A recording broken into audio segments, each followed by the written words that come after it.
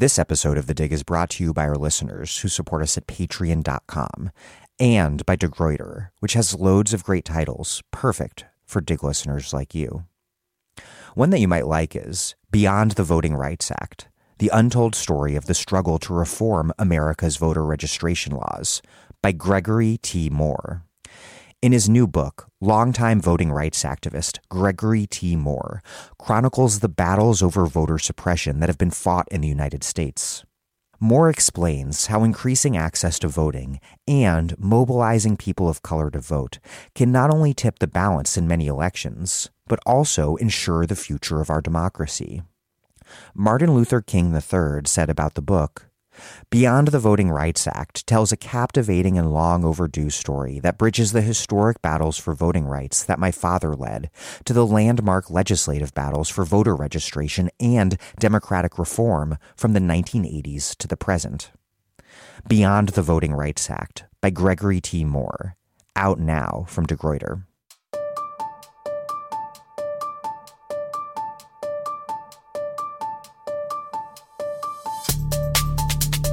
Welcome to The Dig, a podcast from Jacobin Magazine.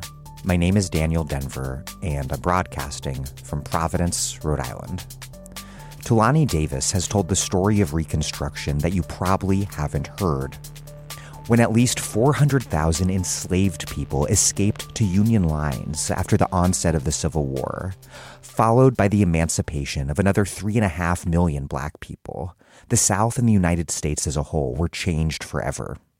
Freed people built organizations, organizing skills, and political theories that would guide Black struggle during Reconstruction's heyday of Black Republican political power, through Reconstruction's brutally violent defeat, on to the multiracial populist labor and farmer movements of the late 19th century, through the anti-lynching organizing of the early 20th century, the civil rights movement of the mid-20th century, and really to the present day. Davis is the author of The Emancipation Circuit, Black Activism Forging a Culture of Freedom. It's a truly remarkable work covering every facet of Black organization and political power across the South. The Emancipation Circuit that she quite literally maps out is a set of nodes across the region where Black organizational, labor, and political power was built during and after the Civil War, under the protection of Union troops and of Black self-defense, a set of places linked together as a network by the slave economy's transportation infrastructure. The end of Reconstruction, which was ushered in by massive white terror across the South and Republican Party betrayal in Washington, closed the door on another possible American history that might have been.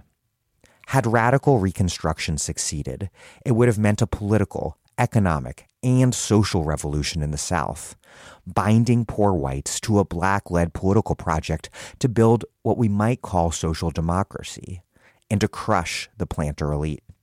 It was a path tragically not taken that would have remade the entirety of American history thenceforth along radically different lines. But Davis shows that a powerful legacy of popular organization lived on.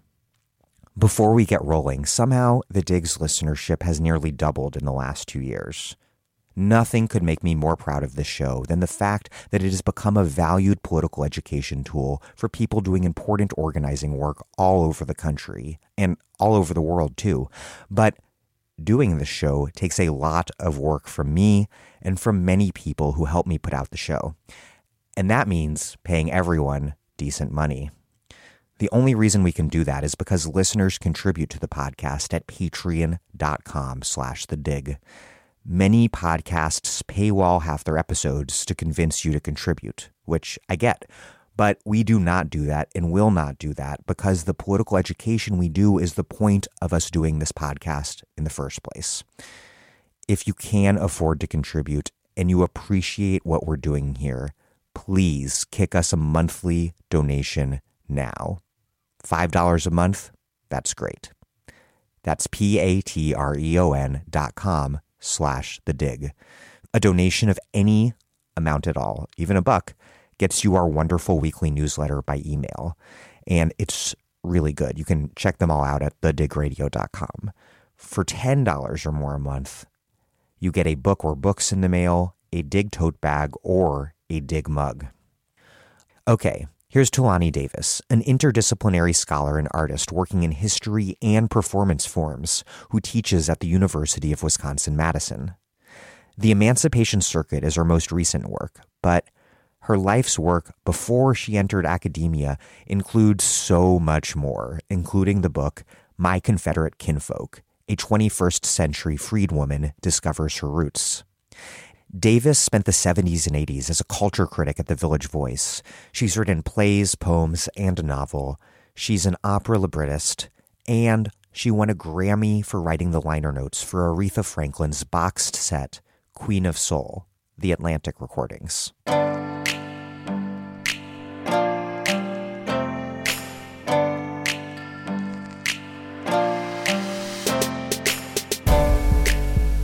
Tulani Davis, welcome to The Dig. Thank you. How are you? Excellent.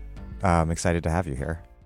You opened the book by citing Martin Luther King, who wrote that the mass movement that erupted during the summer of 1963 was, quote, the first offensive in history launched by Negroes along a broad front. The heroic but spasmodic and isolated slave revolts of the antebellum South had fused, more than a century later, into a simultaneous, massive assault against segregation. Where had the popular memory and historical memorialization of Reconstruction as a massive Black struggle gone at that point? How was it that amongst the most pivotal civil rights leaders of the mid-20th century seemed unaware of the century of Black struggle that preceded his own? Well, I think to the extent that it existed, it was local knowledge. Even in King's movement, they were getting phone calls, from different towns in the South. Like someone called from Brunswick, Georgia, and said they're going to march on Saturday. Very often, he was showing up after a local community had started an action, and he was sort of getting in the front of the parade all the time. But communities were emulating Montgomery all over the South, but not in coordination. But once they decided to take an action, they made that call so that there could be coordination. So I think a lot of the memory of activism is also localized like that in King's time. I, for instance, grew up in a town where all those things happened, but I had no idea my great-grandfather was going to meetings all the time, community meetings, because some policeman shot some Black young man, which was happening in 1868. So that wasn't passed down. And I found that once I dug into the relationships, that they were making efforts to strengthen the size of their community voice, to be in touch with other communities.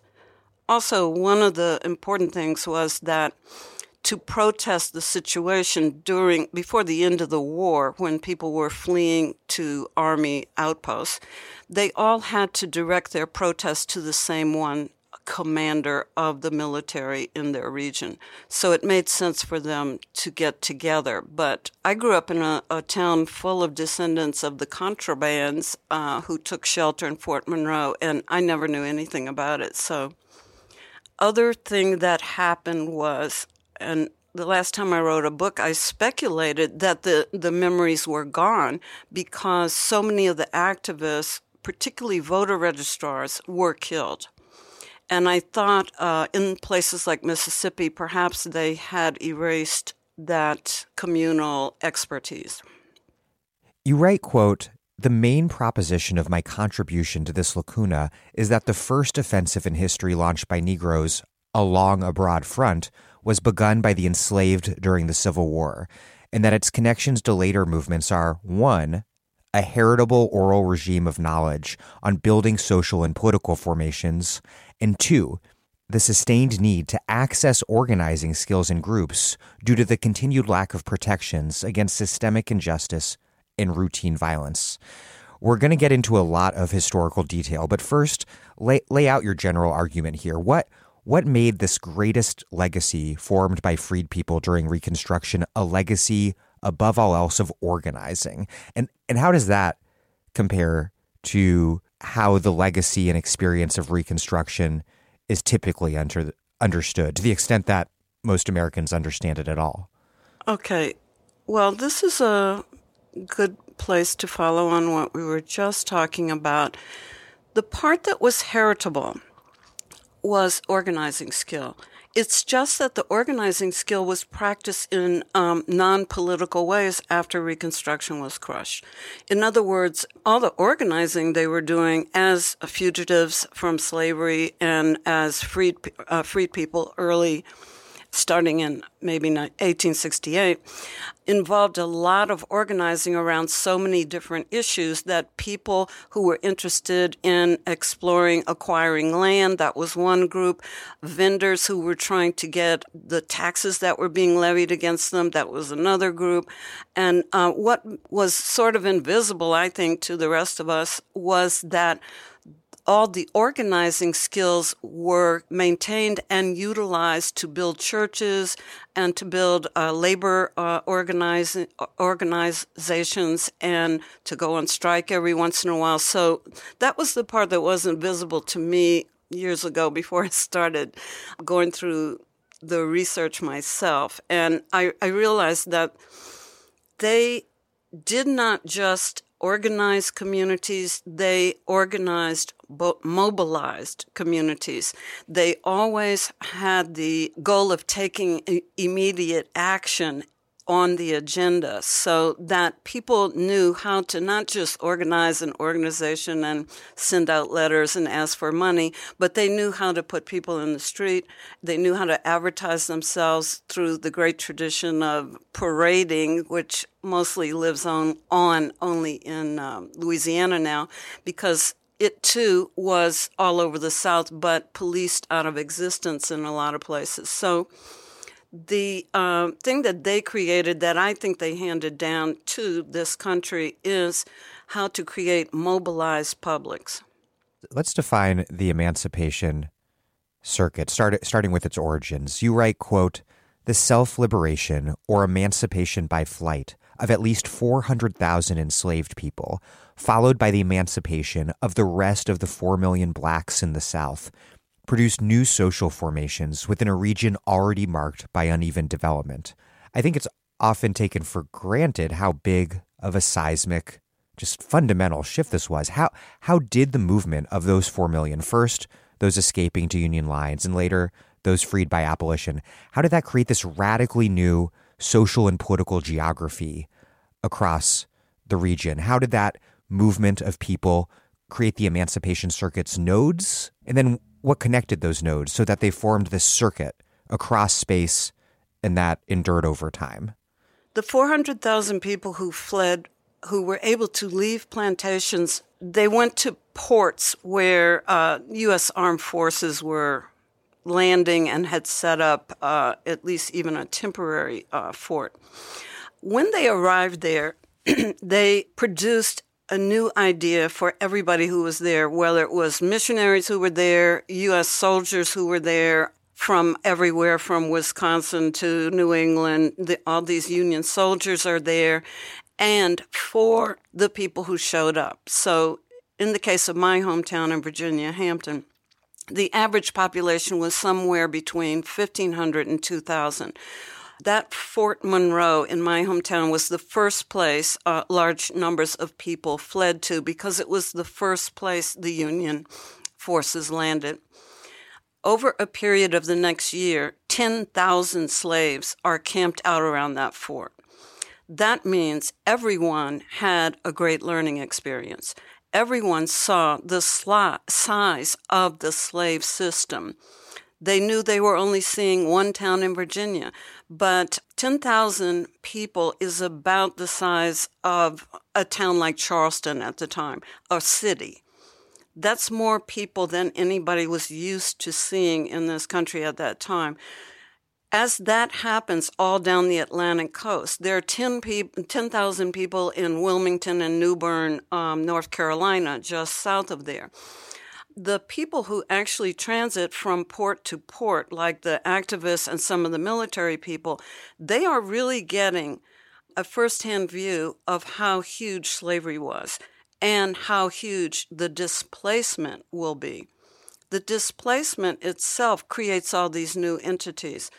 One, Black people tended to move slightly away from the forts where they are seeking safety because sometimes they were assaulted, sometimes their blankets and food were taken. It's part of how the Black neighborhood of my hometown was created because they moved a distance that they could walk.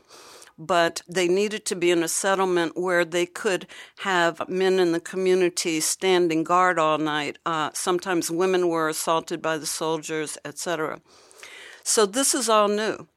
In a enslaved community on a plantation, they couldn't put guards outside the cabins. So this idea of being able to police for self-defense is new.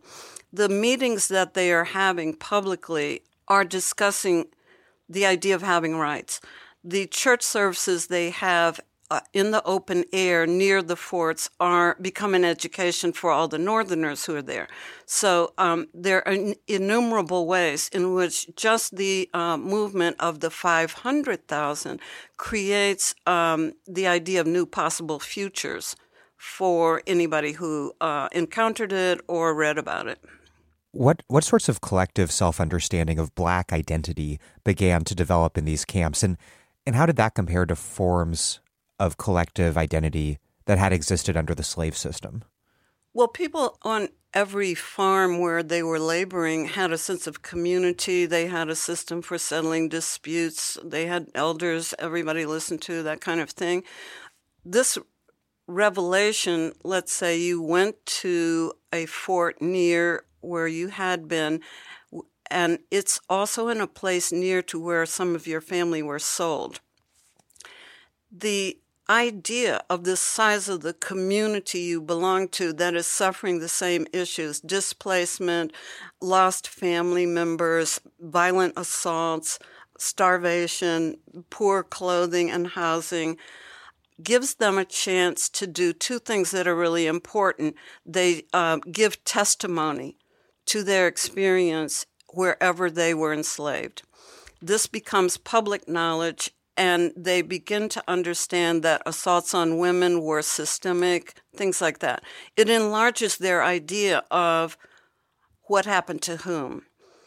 It is really also a point at which people start to referring to these displaced laborers as them. For the next few years, they will debate, what do we want to call ourselves? They're calling us something, and they now understood it to be anybody who looked like them anywhere.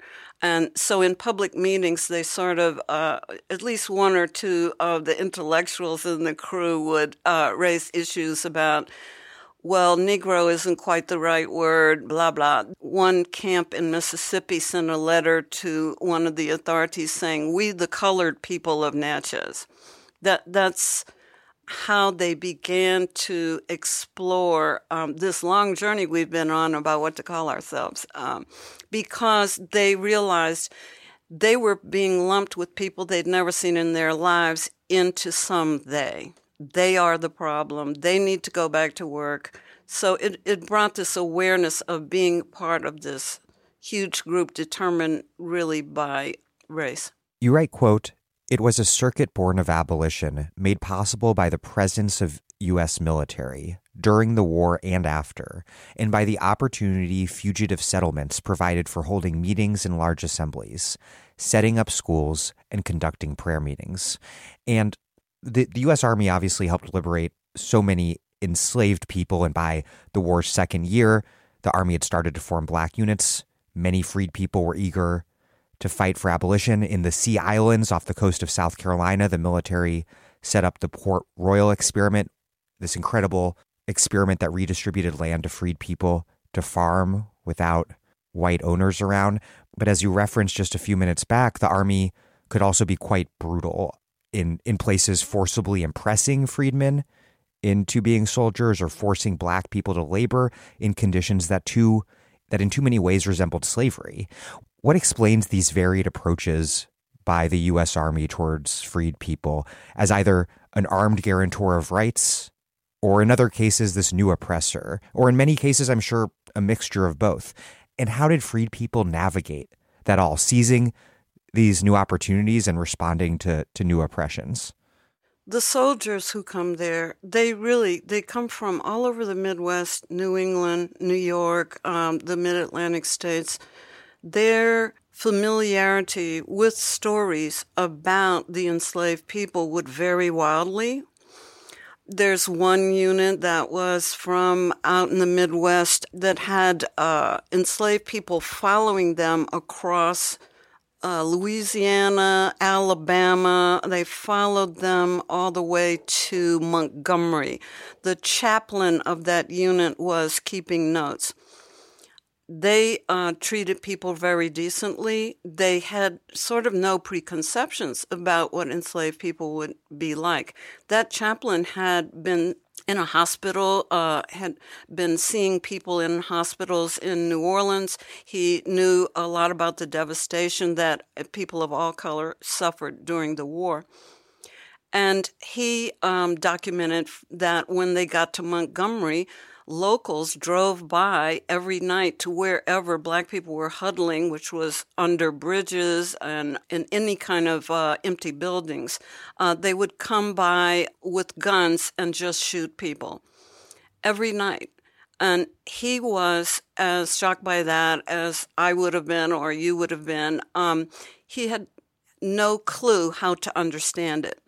Like, why would they just run by and try to kill these people who had been freed by, at that point, the war, even though it wasn't quite over? At the same time, there were many, many preconceptions among other soldiers about who Black people might be or what they might be like. And there were also actions taken by Black people that really mystified people who were seeing them for the first time. One example I mention is their church services where people sang and danced. A lot of people who wrote about it, who encountered that on the East Coast, thought it was rather savage. It was just so not polite. So they thought, wow, they have noisy religious practices. And so there were people who didn't spend enough time talking to individual fugitives to find out they're really smart, well-spoken people among them, people who are thinking about this situation, reacting to it as new also. In some cases, reporters did a much better job because they did interview individuals. And at least people who were reading the newspaper in New York were getting a kind of better sample of who the displaced people were and what they knew of their situation. You write, quote, "For most African Americans, emancipation was begun without assistance and created the need to develop resources from within communities to provide all the benefits and services commonly available in other regions, or in the South for whites, either by purchase or through municipal agencies. Housing, food, clothing, access to water and sewage, jobs, medical service, education, policing, roads, sites for spiritual practice, entertainment." How did people who had so recently been enslaved manage to pull that off even before the Freedmen's Bureau had arrived? And what role did what might be called mutual aid play in this Black organization building amid and following abolition? This is the hardest thing for me to explain to my students. We Americans are so sheltered from what displacement looks like and what it really is that it's very hard. I did this yesterday. I asked people, I was going to put on the board everything they think people might need who had done this fleeing from the plantation thing. And 2-3 years ago when I started doing that, everybody in my class would say education. That would be the first thing they need. Black communities have an intense focus on education as a way to move forward in society, always have. But my students couldn't imagine, oh, right, they have nowhere to sleep. So I said, let's start with food, clothing, and shelter. Do they need money? So we will fill up 3 blackboards by the time we actually get through it. And I believe there are shanty towns outside of Mexico City where people did exactly the same calculation in the 20th century, 21st century. There are people across the globe doing this all the time, but it's really hard for us to imagine because we so seldom are without everything unless all the electricity in Texas goes out. Then when people, have to actually go out of their car, they can go out of their house, they can get in their car and still go get water. In Jackson, Mississippi, there is a place to go get water. In the 19th century, it would be about finding a well and having a bucket and having to carry it a long distance. So to me, it's unsurprising that they were able to make a long list of what needed to happen and to realize they had to divide up their forces so that different people tackled one issue at a time, and progress was made, hopefully, on all issues. Otherwise, they did things communally. They built houses for each other. In my hometown, if there was an old lady who had no family left, they would volunteer, go get lumber that was being thrown away by the Army, and build a cabin for her and whoever was going to take care of her. That was a routine thing in the memoirs of the ministers who were down there working with them, that they didn't ask anybody's permission. They didn't even tell the minister they were going to do it. They just said, okay, we got to build Miss Gray a house. So I think one of the other things I would stress about this that makes it kind of amazing for us to understand is that they did this largely without literacy. No one's writing lists. They're not saying, okay, you're in this committee, here's the 4 things, I've written it down for you, here's the 4 things you're going to do. I try to imagine that all the time. Yeah. I can't imagine keeping that level of organization in my head. Yes, and they had always had to, or they'd had to keep everything in their heads. So I'm thinking it wasn't a big stretch. Well, yeah, I think it's important to emphasize that all this organizing, you write that it did not begin with abolition or even with the onset of the war. You write, quote, "The roots of the Emancipation Circuit were in the common wind, the surprisingly effective pattern of communications among enslaved people that could pass news across plantations, counties, regions." And they could also apparently pass people, because you tell this remarkable story from 1864 when Union officer Lieutenant Hannibal A. Johnson and 3 fellow officers escaped from a Confederate prison camp and then they knock on slave quarter doors and then were passed from plantation to plantation for I don't know how, this incredible distance, by enslaved people until they made it back to Union lines. How did the common wind operate at such a large scale, and to what extent did it lay the groundwork for the Emancipation Circuit, and in what ways was the circuit something entirely new and different? The slaves in Tennessee got those guys, South Carolina they started in, they got them 500 miles away. That was the distance. They went Unreal. From Columbia, South Carolina to up into Appalachia to get to Knoxville. And they got 4 white guys that far. The guy writes in his memoir that about 2 weeks into it, they were gaining weight from the food that enslaved people were bringing them to wherever they had hidden them on a plantation. And I just used that because it really stresses the idea that people who were confined to a certain number of acres in a certain state, in a certain county, might have been 1,000 acres, might have been a big place, but most people on those plantations did not get to go to town. They did not get to visit places they've heard about, and yet they had familiarity with the routes that people used who did go such places. So the first night those guys arrived, they are able to tell them, no, you don't want to be on the main road because blah blah's forces are coming down that main road tonight, because they're also having to pay attention to the movement of the war, and they know Confederate soldiers are coming that way.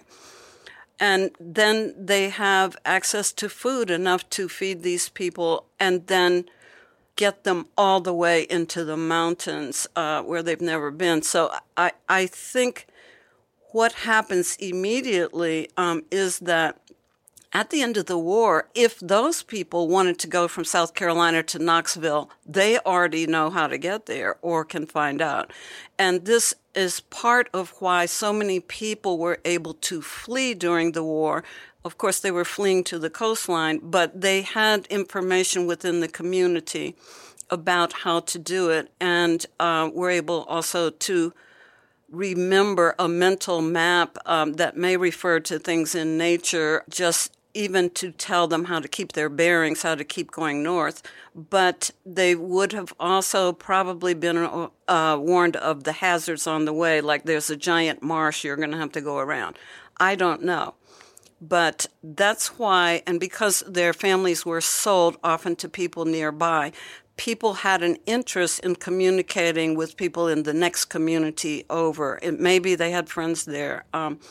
But the other thing I was trying to say is that what was invisible to the slavers and the whole police framework for policing slavery was these guys who loaded the trains, who loaded the boats, who sometimes rode on the train from one stop to another, the boatmen who delivered and were out on the waters, the inland waters, for a month at a time on their own, delivering products or moving tobacco. Those people were invisible when people started thinking, how do we police these free people? They didn't realize there were people still who were being encouraged to go back in the workforce, who still were going to be communicating with the next town over. So they're busy just objectifying them and saying they're laborers, they need to be back at work. But even back at work or doing that work had enabled them to be in contact with people in other communities. Yeah, you write that the circuit route was, quote, trafficked by cotton bales and hogsheads of sugar and tobacco. It's remarkable that it was the economic infrastructure, including the transportation infrastructure laid down by the slave system economy, that shaped this geography of the emancipation circuit dedicated to its opposition to the slave system and the white supremacist attempts to essentially resurrect it. Right. That's because they weren't looking at black people. So there's a railroad line that ran from, probably still does, from Richmond to Danville, Virginia, and then from Danville, it goes through northern North Carolina and back up into Norfolk. For some reason, that was the route they had to send the tobacco. So if some guys loading in Richmond went on strike, the word went all the way down the line to Danville and over or all the way around to Norfolk, and subsequent strikes might occur. This happened in 1866.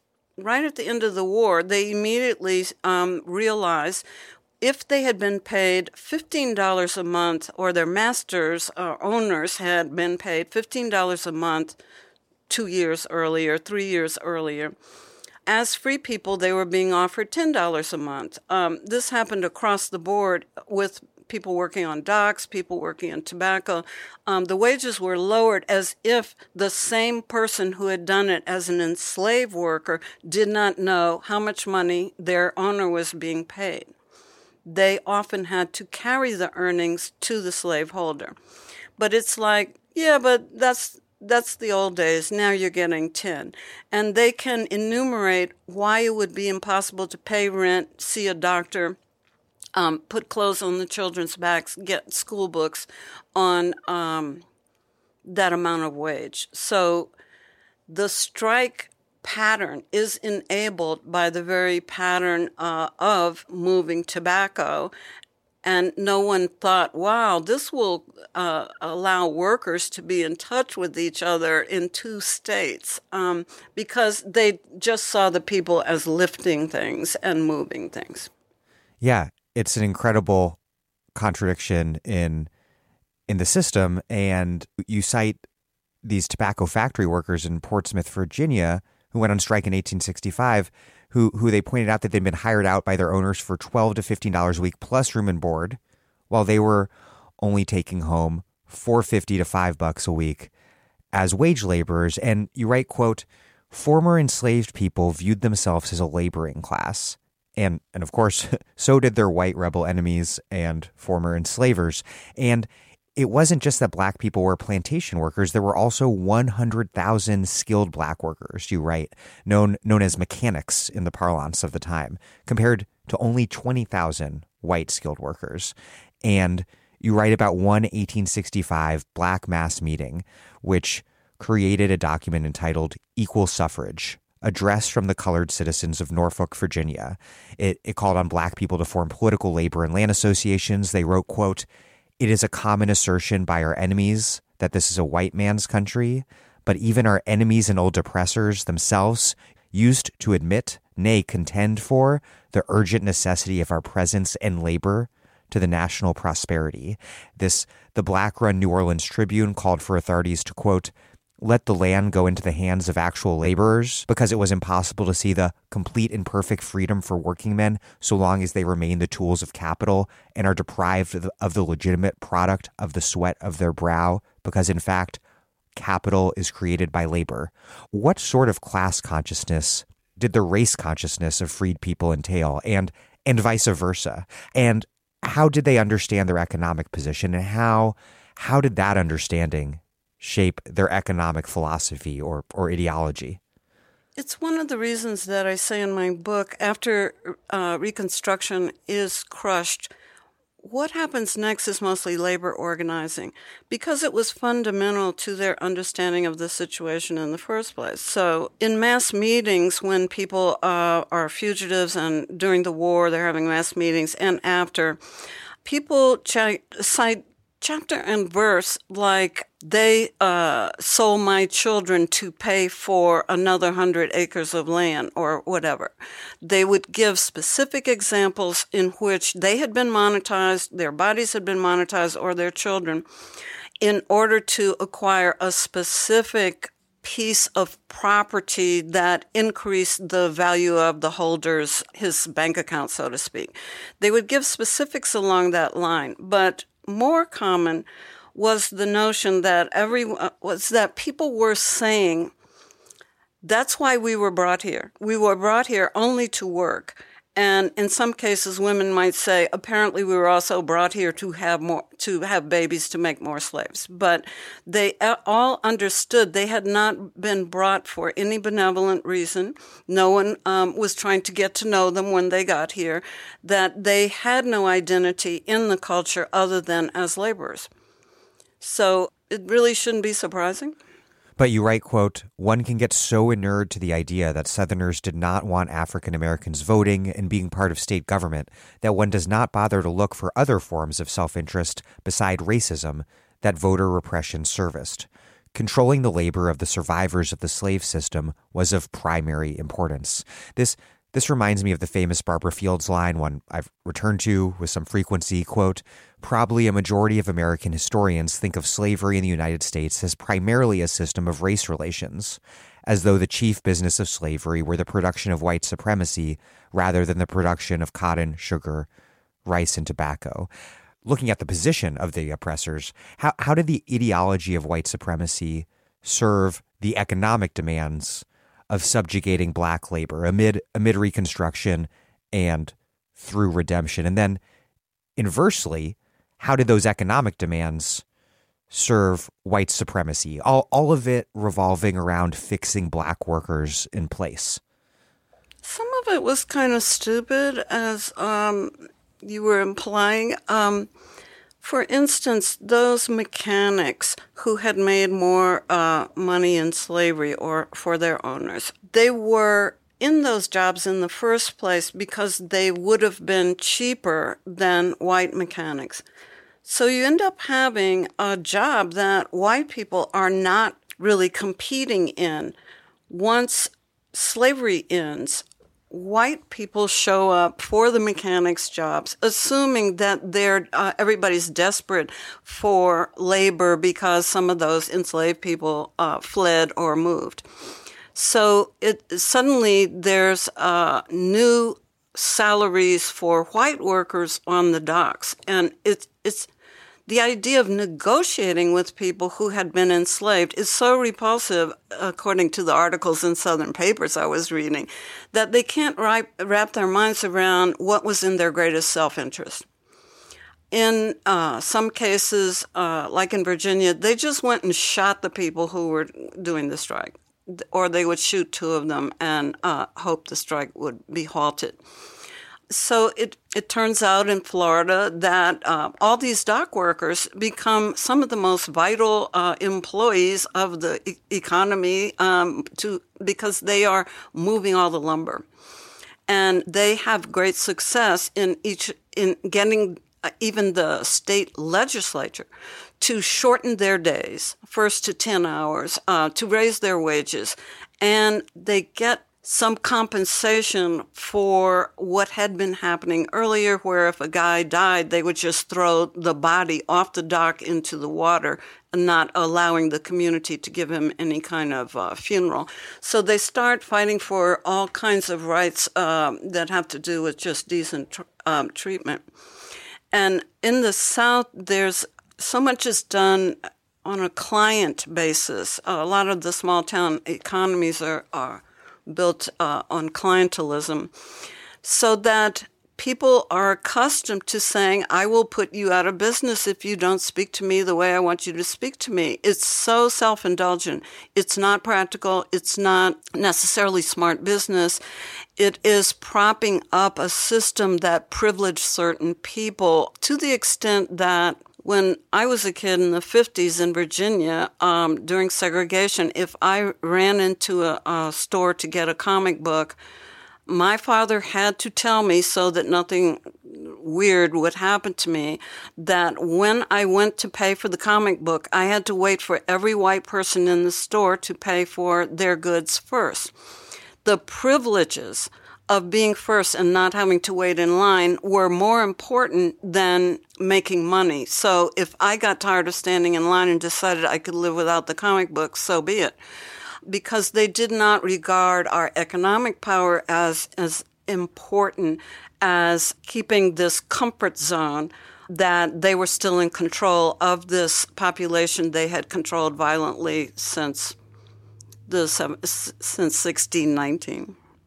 I want to tease out a particular really interesting example you explore in the book, the example of Florida. How did white leaders use racism in Florida to repress black labor? How did that dynamic play out there, which I found to be a really particularly interesting example in your book, because at the time Florida was largely undeveloped and sort of this blank slate for capitalist fantasy dreams for future development.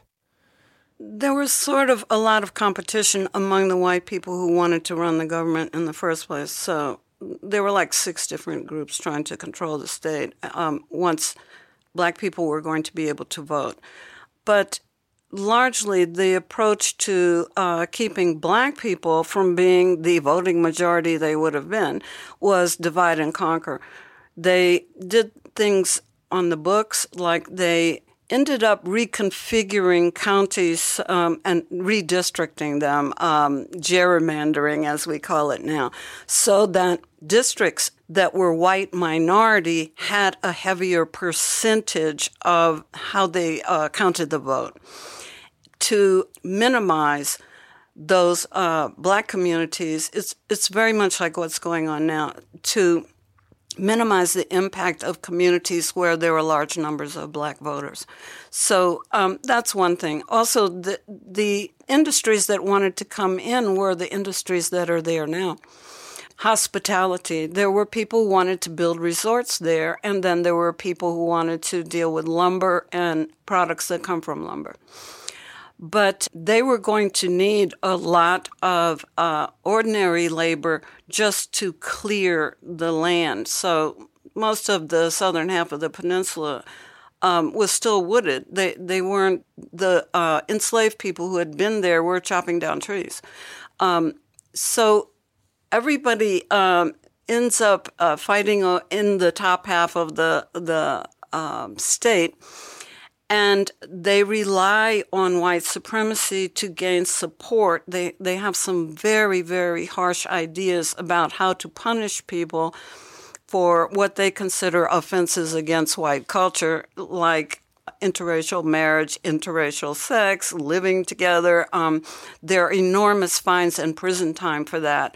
They sort of reinstate physical violence, like whipping people. They used extreme measures to scare these freed people about doing whatever they wanted to do and trying to live fully in some idea of freedom. That was very successful. One of the governors they elected who ran with this white supremacist platform was a guy from Wisconsin who used to be the editor of one of our newspapers that still exists.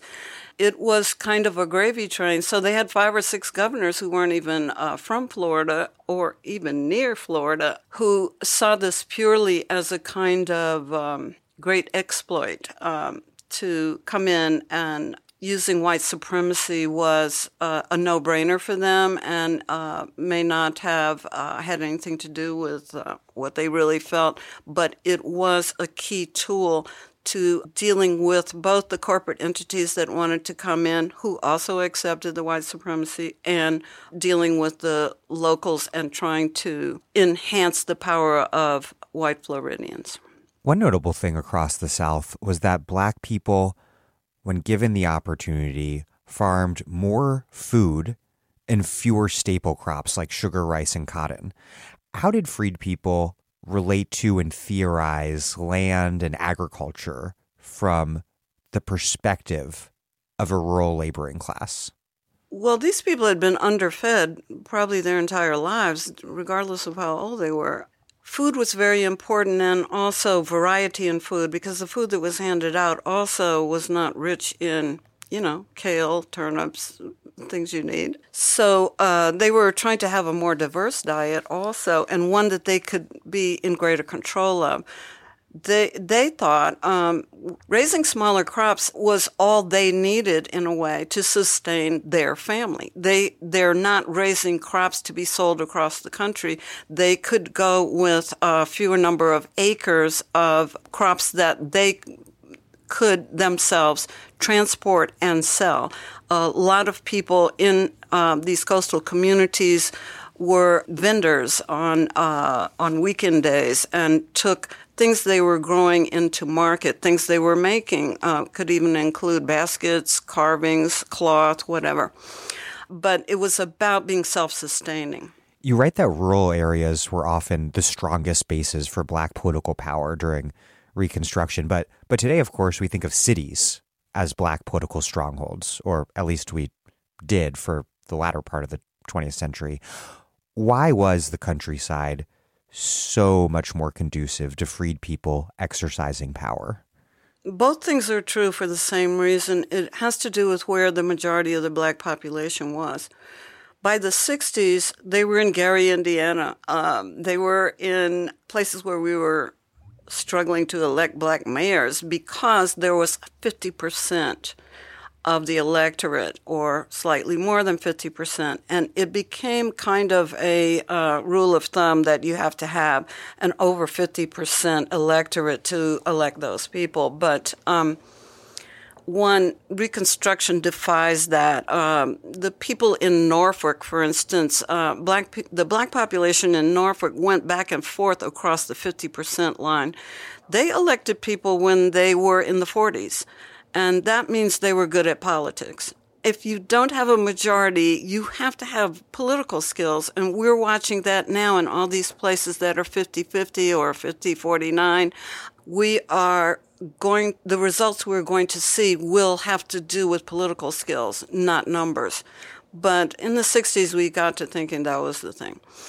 In Louisiana, there are more Black people in the rural counties than there were in New Orleans. And in more counties because they had been put there in slavery to work, and large numbers of people were in various areas all over Louisiana where, according to crop, so where they were raising cotton, there were lots of black people. Where they were raising sugar, there was lots of black people.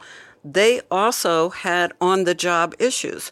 So even after Reconstruction, they're still fighting for fairer wages and more freedom in their immediate environment and things like that. They have an honest lead on the political process because they aren't moving. They wiped out most of the representatives in New Orleans, and there were dozens of them, very early in the Reconstruction years. That was due to effective politicking. So in these communities in the middle of Louisiana and in the sugar parishes, they stayed organized because they were continuing to organize, this is my theory, around labor issues as well. And they were also places where enormous violence, like Gatling guns, were brought in to contend with their first big strike in 1887. So everybody kind of realized the stakes were very high, and they were able to maintain the ability to elect people for a longer period of time. That's true in quite a few places, and I was sort of surprised myself when I looked at it. And they continued to do the labor organizing and also to create exoduster movements. These same people are creating migrations when people feel like, okay, I'm still not getting anywhere.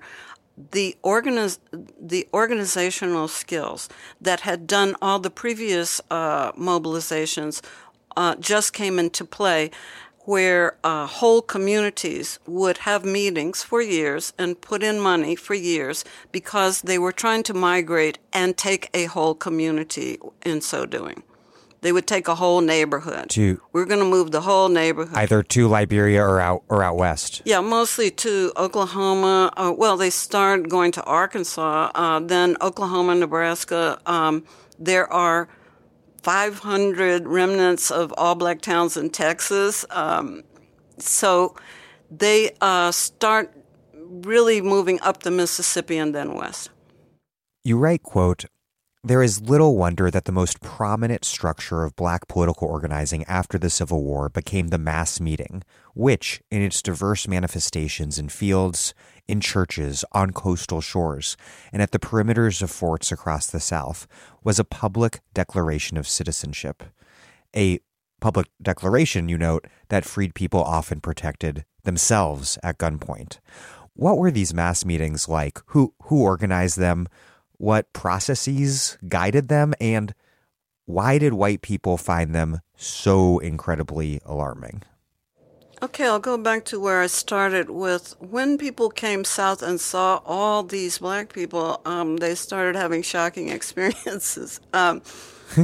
The black activists who came from the north never went to meetings that big.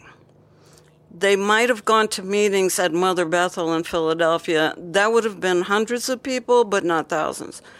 Having riflemen outside would not have been necessary.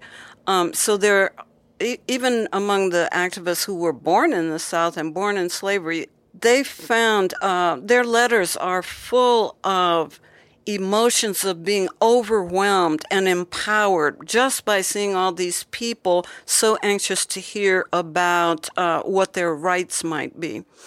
People who had come prepared to guard them from local whites who were going to threaten them, which also happened. So the community already knows what pond they're swimming in. It's the outsiders who don't know. So I use this example from a black folklore where Sister Goose wants to go swim in the fox's pond, and everybody keeps telling her, no, that's the fox's pond. Don't do that. You'll get eaten. And she does it anyway. And the moral of the story is you have to know what the pond is that you're swimming in. And this is something enslaved people were experts on. And in many ways, they had to train the outsiders who came in as to how to organize in the South, just by enlarging the vision of what they were doing on a small scale. And they also had, from whatever the practice was for self-governance among enslaved communities, enslaved quarters, that was a practice that listened to elders, allowed women to speak, and perhaps children. In these public meetings, women and children speak at will. So I assume they're used to doing so. And I believe that to have come from understanding throughout the South in enslaved camps that women were at the same risk or greater risk and suffering the same traumas or unique traumas, and children as well as any of the men.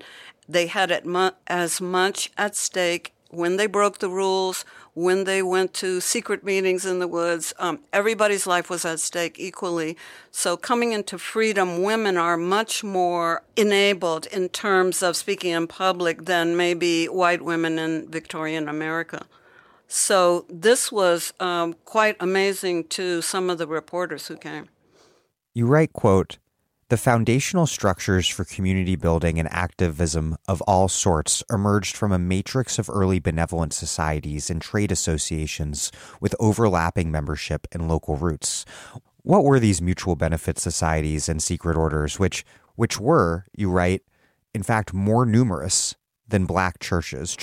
Black churches, of course, have long been the reference point, though, for understanding black organization. Meanwhile, civic organization has long been noted as this distinctive feature of American society since at least de Tocqueville. What do we see that's otherwise obscured when we look at these black civic organizations and not just the black church?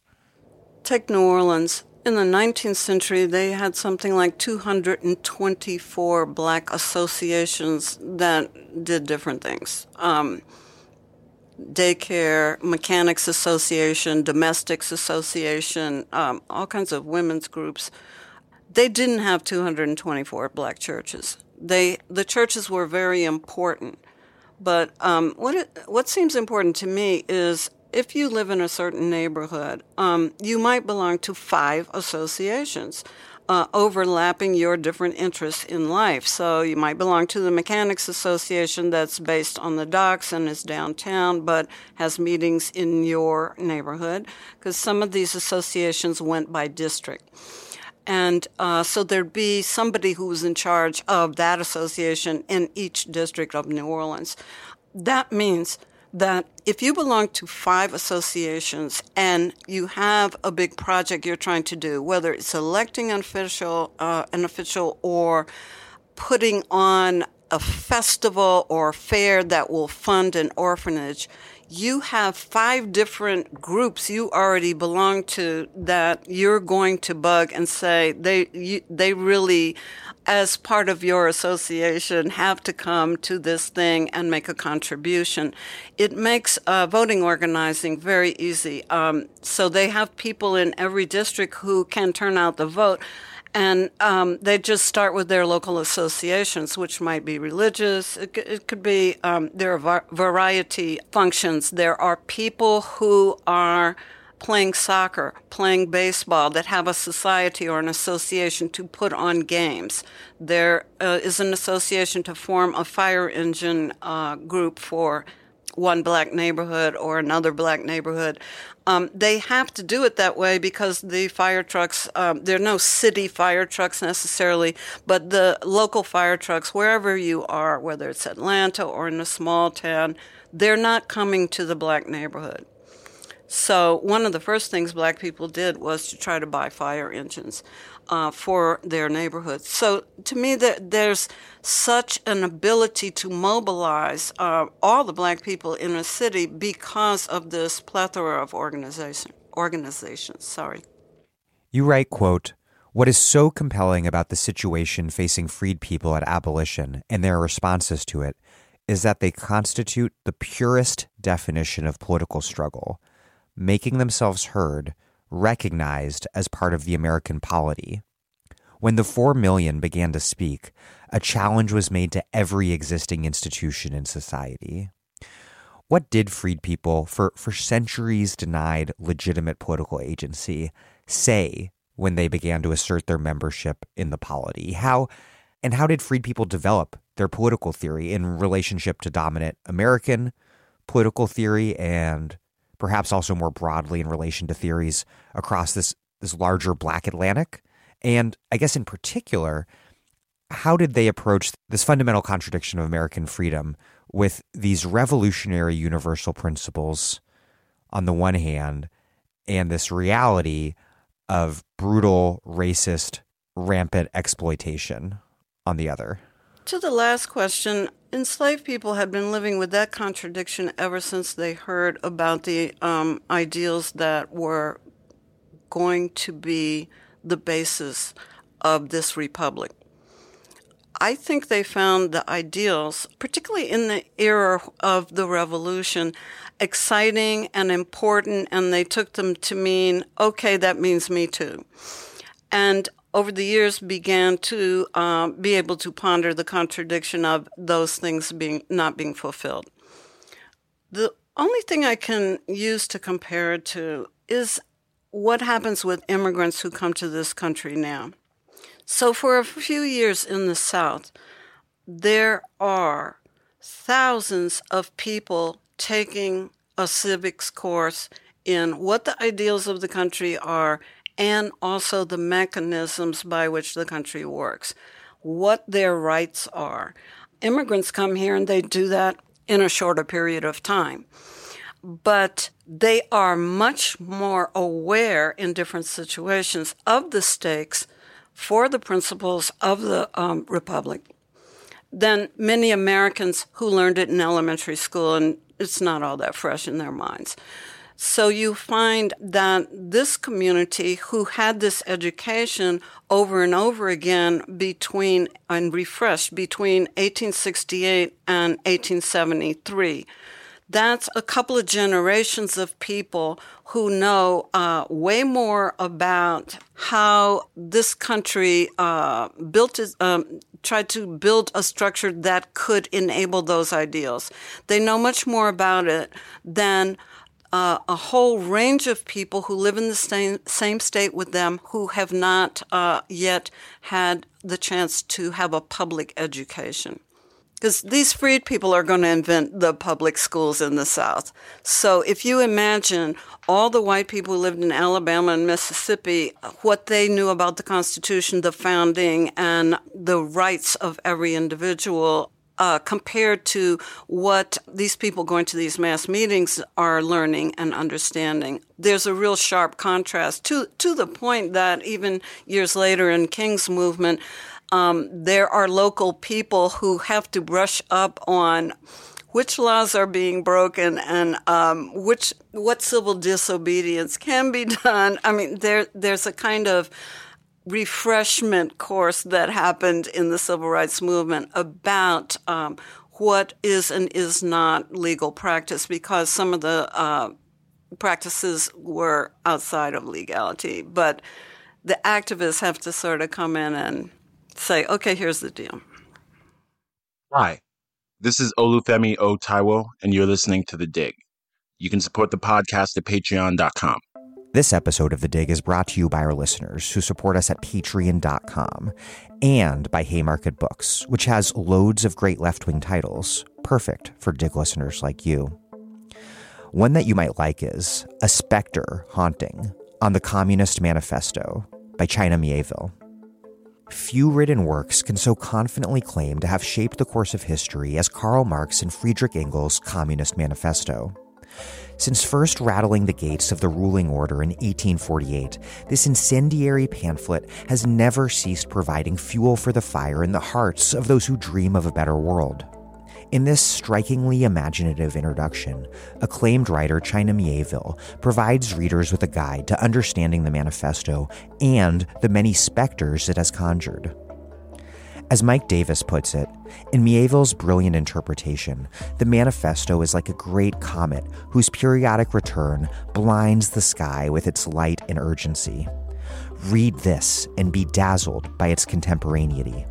A Spectre Haunting by China Mieville, out now from Haymarket Books and available at haymarketbooks.org, where US and UK readers receive free shipping on orders over $25 and £25, respectively. You write about a Tennessee Freed People convention in Nashville that took place in 1865 and that it resolved to make a census of the state's entire black population, quote, so that the world may know our true condition. They also thanked Friends of the Race and requested, quote, a continuance of their exertion in our behalf until we arrive at the fullness of citizenship. And you also write about the State Convention of the Colored People of North Carolina and their celebration of the U.S. recognizing Haiti and Liberia, and about an 1869 Georgia State Colored Convention in Macon that you write, quote, welcomed Chinese laborers to the United States. How did freed people theorize their relationship to a obviously very politically divided white American majority, and then also to the rest of the world? I'm not sure how they came to theorize it, and I was going to say one of the really important things in the first day of freedom was that there were all these black newspapers, and they covered things that were going on in the nation's politics and also elsewhere in the world. And they paid attention to other places in the world where people of color were trying to make change.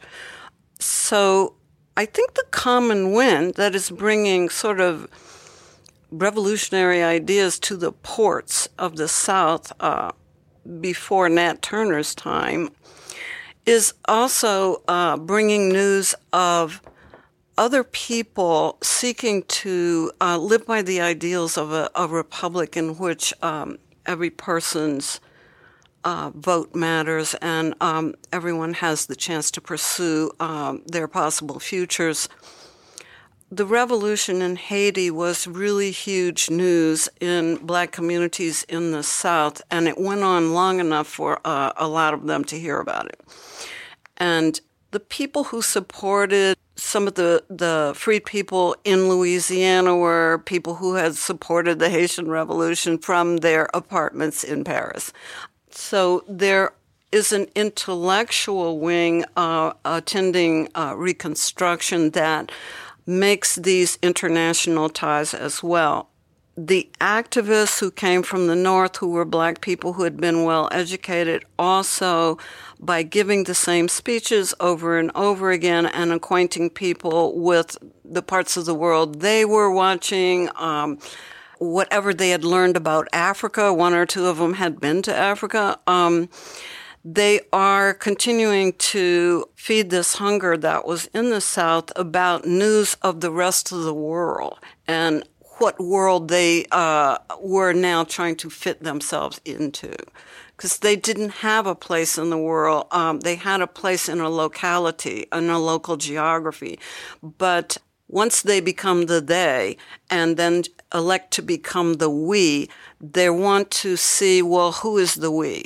One of the things that all of these communities did was try to get information on their black communities, like how many people are living there, what are their experiences with violence in their local area. They are documenting assaults on people who are part of the voting system that they've set up, all that. And there's a desire to define the we. Americans, when they formed a state and decided, okay, we're going to be an independent republic, there are all kinds of people who wrote about who we is. What is the we of being a citizen of the United States? People coming out of slavery were also trying to define the breadth and territory of the we.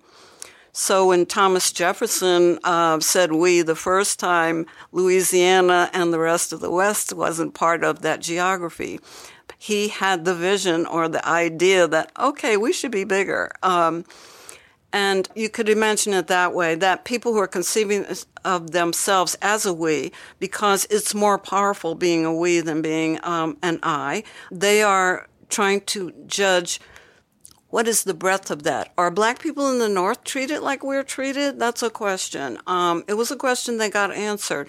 Well, those people in Haiti, they're going to run a whole country. Can we do that? It just raises all these questions about how to conceive of yourself as an individual, your family and community, and also your possible futures. I want to talk about the outsiders that the Civil War and then abolition brought to the Black South, something you just referenced. You tell so many incredible stories on this count. You write about Thomas Bain, who escaped to New Bedford, Massachusetts, where he became literate, worked, I believe, as a dentist, and held office before returning south to become a Reconstruction leader in Norfolk, Virginia. Or James T. Rapier, who was born free in Alabama, admitted to the bar in Canada, and would later be a U.S. congressman from Alabama. And then during the war, there was the military aid provided by Harriet Tubman, who was sent by Massachusetts Governor John Andres to Beaufort, South Carolina, to work with fugitives and also to build a network of enslaved spies, and also where she led the famous Combahee River Raid in 1863. In North Carolina, Abraham Galloway, he had escaped to Philadelphia and then to Canada. He likewise came back south to develop this network of spies behind enemy lines. What was this northern network of Black leaders, both escaped enslaved people and Black people born free? And what role did they play to shape the politics of Black Reconstruction when they moved south? Well, they prove my contention that Blackness is a training ground for overachievement. Those people were even more extraordinary than that. Most of them wrote books about their experience. It's one of the ways we sort of know something about it. They also went through all kinds of political changes themselves. So one of the things I find really interesting about them is they were abolitionists in the North, and they come south and they see the epic size of what's going on, what the South actually is. And they also realize they cannot just preach to the people they're trying to help. They have to listen and learn. And they all have transcendent or experiences. One, just seeing the masses of people who are escaping from slavery. That was, it's hard for me to even imagine, but it was life-changing according to what they wrote for them. It was empowering in a way that being free in the North was not or hadn't become yet. So if they went to an open field on a hot day to talk to Black people about their rights, and there's 3,000 people there and armed guards ringing the lawn where you're going to go after you have been threatened by people, after you get on the train, and you're walking to the lawn to talk to these 3,000 Black people. A white group has come and threatened your life. We're going to kill you. You go up there, and there's all these people with arms. In one case, the guy said most of the people there were carrying weapons. And he said, I just went up there and did my thing, and I was really great that day. I'm paraphrasing, but those experiences were continually empowering for them. So it sort of amped up what the stakes were. They would try to do this other more difficult thing. And it also made them start drawing the lines on what was unacceptable. So when they start just cutting the pay of teachers in a school in New Orleans, they start to say, no, the people who have fled to New Orleans, these are single mothers. They cannot just pay you more money. You're going to have to supply books. You're going to have to find a way for us to have teachers paid, etc. It sort of cured their weariness.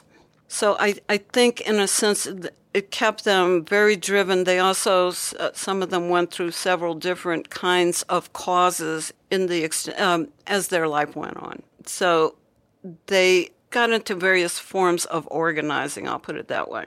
And they took time to write a book. It's just amazing.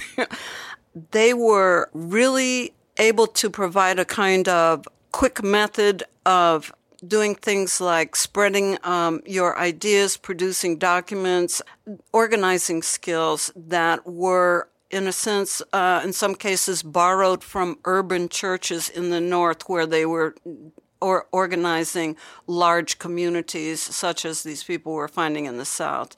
Several of them wrote for such publications, and many of them were ministers. So they knew a lot about organizing, finding people in the community who will make good leaders, people who have just identifying other people, total strangers, who might have good skills for the kind of work they're doing.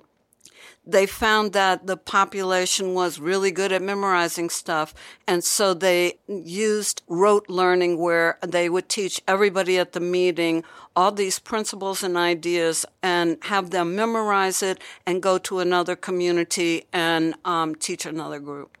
So there was a kind of resourcefulness among those people that was very, very helpful. I want to talk about those northern churches because alongside teachers, which you've touched on and off throughout this interview, churches were some of the earliest people from churches, ministers, missionaries, were some of the earliest and most numerous outside arrivals to the South. And in particular, we're talking about the African Methodist Episcopal, or AME, church, a northern black church preaching to southern freed people. What sort of theology and ideology did those northern black missionaries bring to the South? You write, quote, "Like other groups sending organizers to the South, the AME preached industry, thrift, sobriety, and self-reliance. But the church's theology and political ideology perhaps helped nurture the emerging radicalism of Southern blacks." What was the AME church of this era, and what happened when it encountered black life and politics in the South? That church grew enormously during this period. They came out of protest because the Methodist Church in New York was discriminating against early black New Yorkers. And they decided they had to have their own churches, and that evolved into their own practice. So they felt almost as if ordained by a higher power. They were the really right people to go south because they knew that in the South, freed people were going to still have to form all black churches and missions because of the previous segregation, whereby enslaved people were put in the balconies of white churches. They even knew, for one thing, that finding buildings to have church in could be a challenge. And some of those ministers even went after the white Methodist Church and just said, why don't you turn over one church in this city for black freed people to have their own church? That took a while, but they had some success with that. They felt that the way they preached interpretation of the Bible was particularly suitable or particularly geared to not just black audiences, but people emerging into a world of redefining what their lives are going to be like, because those they had been, with whom they'd been building the churches in the North, were some people coming out of Northern slavery. There were people just coming north, people who were redefining their lives as free citizens of the United States. They had members who could vote in some states, who could not vote in others. They understood the community building process. So I think in that regard, they were correct in their assessment as to how helpful they could be.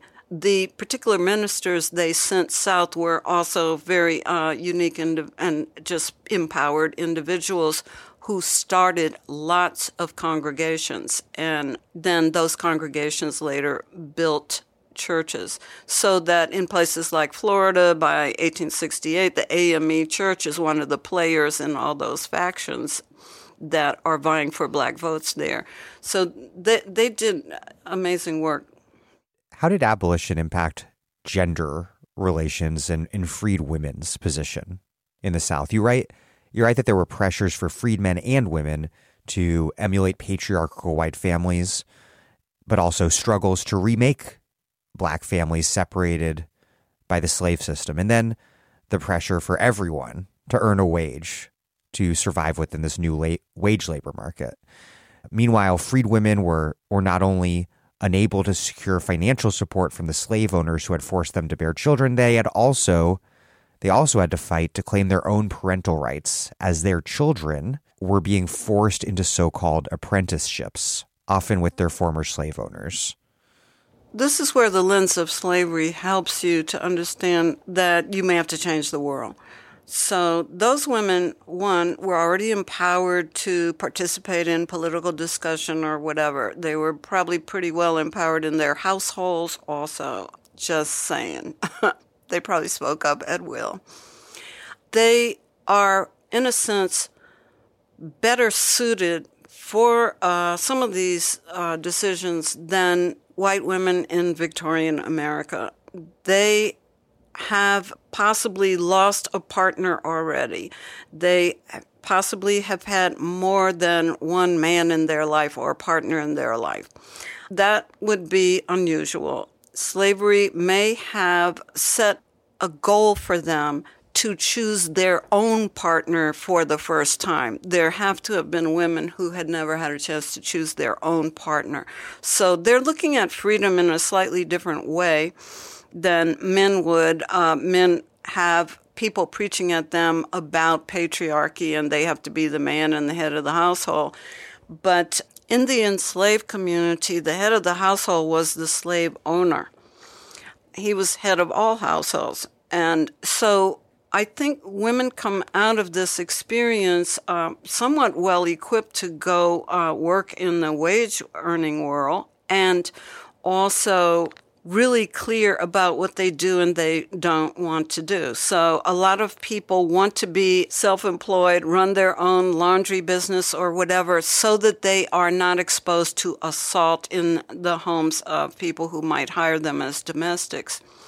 They want to choose their own partners, raise their own children. They are seeking means to educate their children. They have ideas about, for instance, domestic violence. A black woman in the 19th century brings the first court case for domestic violence, and she wins in Alabama. No one had gone to court for that anywhere. Black women are looking at freedom as a way to change a lot of things. So if they had sold a woman's husband away and she had children, and she manages to figure out how she can rent a cabin on a farm and raise a crop with her two daughters, in the case of one woman who had two daughters, she's got a piece of land, and she's assuming custody of her daughters, who are 11 and 13, something like that. We would consider that all natural, but women didn't really have custody of children in the 19th century. Some man owned the children just the way they owned the mother of the children. So I'm putting this in a very plain language, but a black woman goes to court because her former owner had the local sheriff in her town come bust down the door in the middle of the night, take her two daughters away, put them in jail to be delivered to the former slave owner the next day, because the former slave owner went to a judge in his county, and he's a judge too, and said, he went to a judge in her county and said, I need to apprentice so-and-so's daughters. So she suddenly, she has the vision of living in a cabin and making a living with her two daughters. She has to envision going to court as a woman for custody of her children. That didn't happen at that time, but she went to court anyway. A number of women went to court to get custody of their children, although this was considered, very far out. Like, what, a woman's going to take care of her children without a husband? No. And that was probably the basis on which the slave owner got a judge to take her children away from her. Then married couples, they were encouraged to get married. Married couples had the same problem, trying to get custody of their children. The idea being, in both cases, that Black people weren't able to raise children, even though a lot of Black women had been raising lots of planters' children. Including planters' children that they'd born themselves. Yes.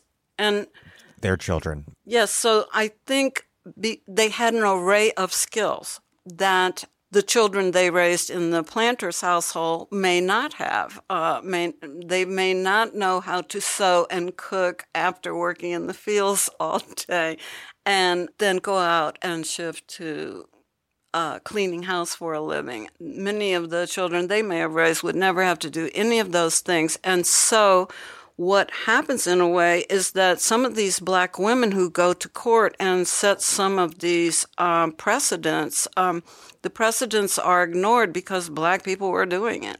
So they thought, this is really crazy, but in a way it was like it didn't apply because it had to do with a Black woman in Alabama suing for domestic violence by her Black husband. That doesn't apply to the rest of us. But it did. And eventually someone used that as a precedent. When did we get state laws against domestic violence? In the 20th century, and pretty late in the 20th century. So that's kind of what I was driving at about Black women, because their vision about what they needed to do and what they were capable of doing was slightly different. They initiated a lot of things that women across the board are going to find out they need. So-called social equality was the specter most often conjured up by white supremacists, and Black leaders, including legislators, were quick to mock this argument. The Georgia editor of The Colored American, J.T. Shufton, wrote, quote, "Is the colored man as anxious to have social and political equality as the white man is to not let him have it? We think the answer to this will be a negative, at least in the case of social equality. He has enough of that without his consent, God knows." In Alabama, Black delegates trolled their opponents with a proposal to punish any white man found marrying or cohabitating with a Black woman with lifetime imprisonment. And then there was Abraham Galloway, this delegate to the North Carolina Constitutional Convention, then a state senator and head of a Wilmington Black militia that drove out the KKK. He responded to statements, I believe on the floor of the legislature, that Black men were sexual predators by pointedly reminding his colleagues that he was biracial and that his father was a wealthy planter. How did this incredibly perverse dynamic operate, with biracial families coercively created and then denied under the slave system, and then denied and disavowed after abolition as well? And then how does that denial get turned upside down and reconfigured into this racist fantasy with white supremacists holding up the specter of Black rape and social equality as the principal threat to the social order? Well, first of all, the Black politicians had a lot of fun with the issue. There were many biracial people among them who had white fathers, and they loved making jokes about it to make the people in the in the constitutional conventions and in the State House uncomfortable. I think that was sport for them. They knew that the people who were trying to make laws where if a Black man raped a white woman, he would be in jail for 1,000 years. The people who are trying to write these laws, they do know that there's a concubine tradition in most of these towns. They knew There were people who actually would have built a house for the black woman that was supposed to be their constant companion outside of their wives. They knew the people in the gentry who had biracial children. I think they wanted to make sure they could provide a policing element to any other attractions in freedom. I guess that's the way I'll put it. And having a biracial culture wasn't going to be good for them. They would end up losing power. So I think one of the nightmares was, even though people were bred to keep the workforce growing during slavery, they were definitely trying to prevent us having a more biracial culture, for sure. Among the most straightforwardly remarkable things about Reconstruction was simply that in many places, black people, including many recently enslaved people, governed in the South alongside white partners. And the key Republican Party forces operating in the South at the time were the Union Congressional Committee and the Union League. What sort of organizing did those groups engage in? What sort of people, both black and white, Northern and Southern, did they send out as organizers? How did they operate and navigate the dangers and opportunities that they encountered on the circuit? And then lastly, how did they engage in building black and Republican Party political power that led to massive black representation in state legislatures, in the U.S. Congress, and even in statewide office? The URCC guys mostly gave speeches. Quite a few of them were black. The black guys doubled as church founders, political activists. Being with the URCC was just one job they did in the South. The Union League guys worked grassroots. They stayed in communities over a long enough period of time to really get the lay of the land and to empower other people to do the work when they moved on. So they might just stay in Alabama and move in different communities. There were Union League guys all over Georgia, Alabama, Mississippi. They had different experiences in each of those states. It was much harder in Mississippi because the policing was really severe. They had to really have secretive meetings and guards outside. They just really had to look out for being assassinated. In Alabama, the state Republican structure was more helpful to them, and they were able to peaceably set up a lot of operations. And yet the violence came when election time came, and voter registrars were killed in several places in that state. So they had a real experience, I would say comparable to people who went on the freedom rides or who did freedom summers in the South in the 60s. Dangerous contacts. People can spot you a mile away because you don't look like a local. And having to talk local people into who were at a greater threat or more constant threat to coming into meetings. With the Union League, though, one of the things that's pointed out in the literature on them is that local people wanted to talk to them, one, because they could read, and two, they were negotiating contracts, and three, they wanted to know the kind of language to use in order to negotiate better contracts for sharecropping or whatever they were doing. So these guys who came in to do political organizing ended up working on a lot of agricultural contracts and telling them, no, you should ask for better conditions, you should ask for more pay, and blah, blah. So they empower the community, teach them how to do those things, possibly even teach some of them how to read. So the work is, they're really heroic figures. They were probably wildly transformed themselves by the experience they had, because most of them were not Southerners, and they probably had to learn all these different tricks of being discreet. And it must have been just absolutely wild to everyone involved, black and white, supporters and adamant opponents when this process of organizing led to Black elected officials in the South, including, as I think you referenced earlier, people who were not literate and who had recently been slaved, but who were serving as savvy, able, strategic legislators. It was like the end of the world, I think, for some people. It's like, oh, the world's over. Yeah. But they said, we're going to stop the end of the world and rebuild in our own image. So they did that. But I think there's like 10 movies in my book. The guys you were asking me about before with the AME Church, who went south, who wrote books, who held elective office, who had to sleep with guards in the attic of their house, that's a movie. The Union League guys, that's a movie. And some of them were Black. They weren't all white guys, but that's a movie. It's a form of adventure in America that hasn't been depicted in fiction yet. And I think at the same time, there are all these accidents that enrich the culture. Like one of the women who came south was Charlotte Fortin, a well-educated, she came from a long line of Black abolitionists. She was a poet, a writer, and an accomplished musician.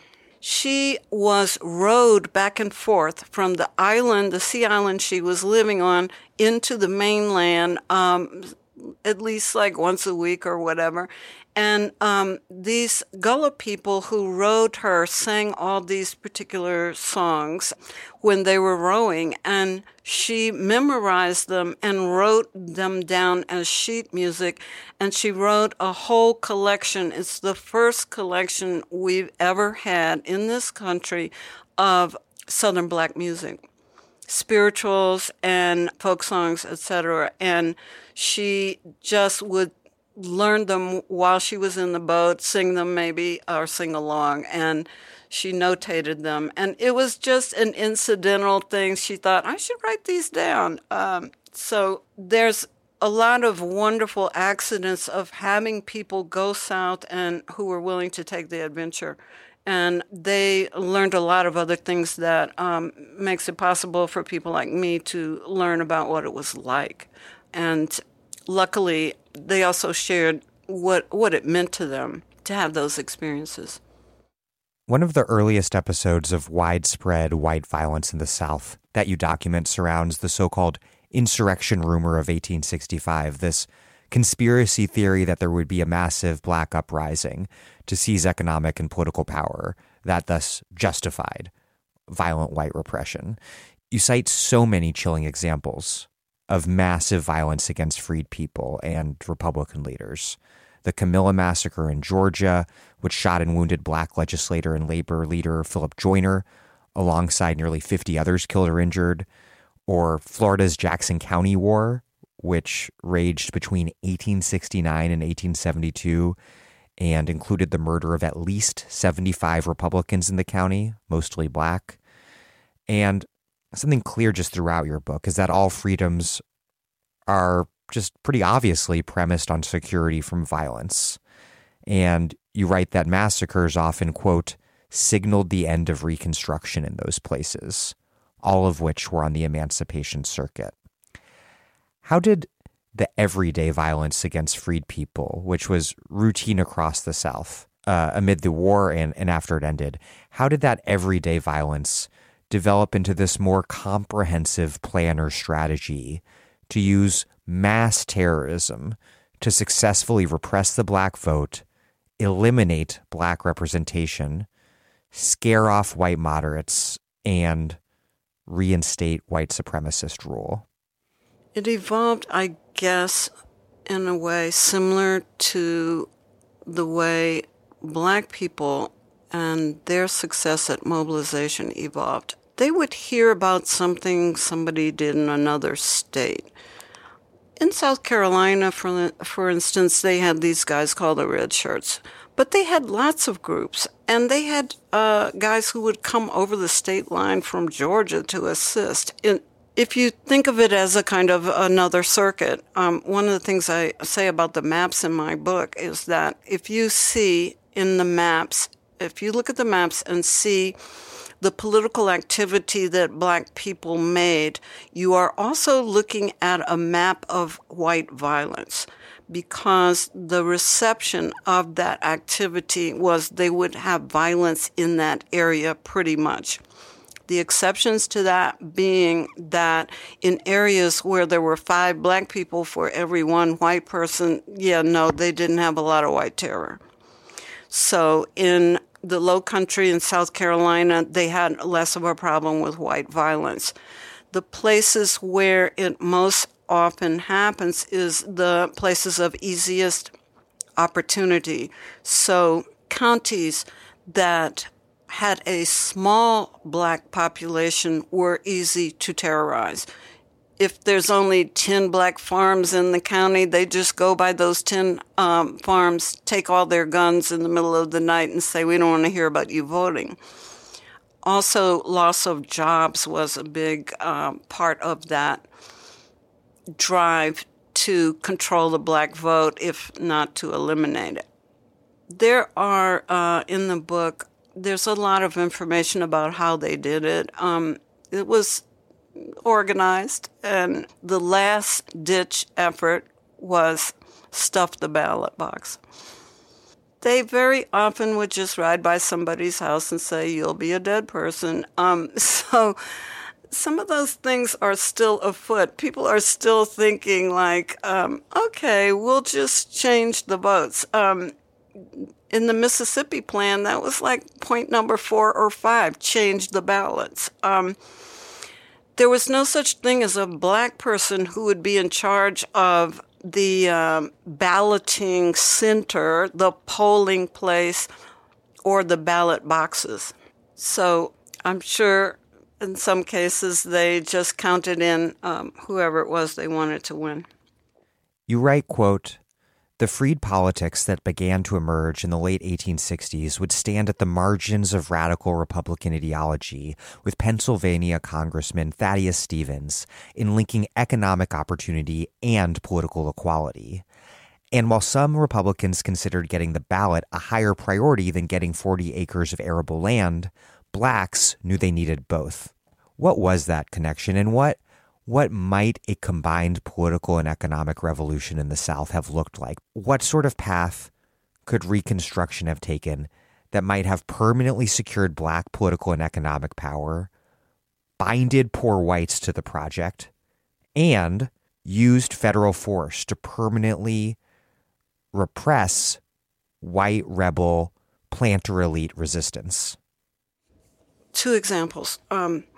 The laws that Republicans passed in Reconstruction, many of which were devised by black people to help black people and poor white people, helped build a white middle class in the South. You could no longer be put in jail because you had debts, which the head of the household would be the person who would go to jail, and then there's no one making a living. So this was something black people thought would be a useful law, that you couldn't go be put in jail for being poor. I think they tried to think of ways in which how to lift people at the bottom. So there needed to be public health care, things like that. The things that they did helped build a white middle class. Had more people gotten 40 acres and a mule, the next generation would have had the roots of a black middle class. And if they had been able to take advantage of the laws they themselves passed, a black middle class would have arisen just as the white one began to arise. So the South was a few rich people and a lot of very poor people. So the South, in trying to rebuild itself after the war into the New South, basically built a place in which there was an ample white middle class. And I think that's all black people were after. If they had gotten reparations, exactly the same thing would have happened. If they had even got what you could call back pay from the end of the war to whenever the check was written, they would have been able to buy farmland, a house, have money for school books for their kids. It would, even that amount of money, which wouldn't be a just reparation, but if they had gotten back pay from the end of the war, it would have been the kind of money that would have allowed them to buy a piece of land. If locals would sell them a piece of land, I don't know. But there was no investment made in getting people situated so they could make a living with the skills they actually had. Well, Thulani Davis, thank you very much. Thank you.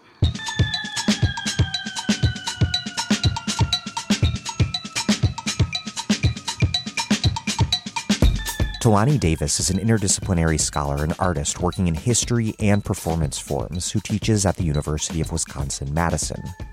The Emancipation Circuit is her most recent work. Thank you for listening to The Dig from Jacobin Magazine.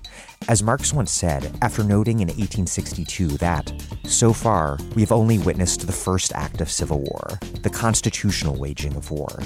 The second act, the revolutionary waging of war, is at hand. While other podcasts have only interpreted the world in various ways, our point is to change it. We're posting new episodes every week. The Dig was produced by Alex Lewis and recorded at WBRU in Providence. Music by Jeffrey Brodsky.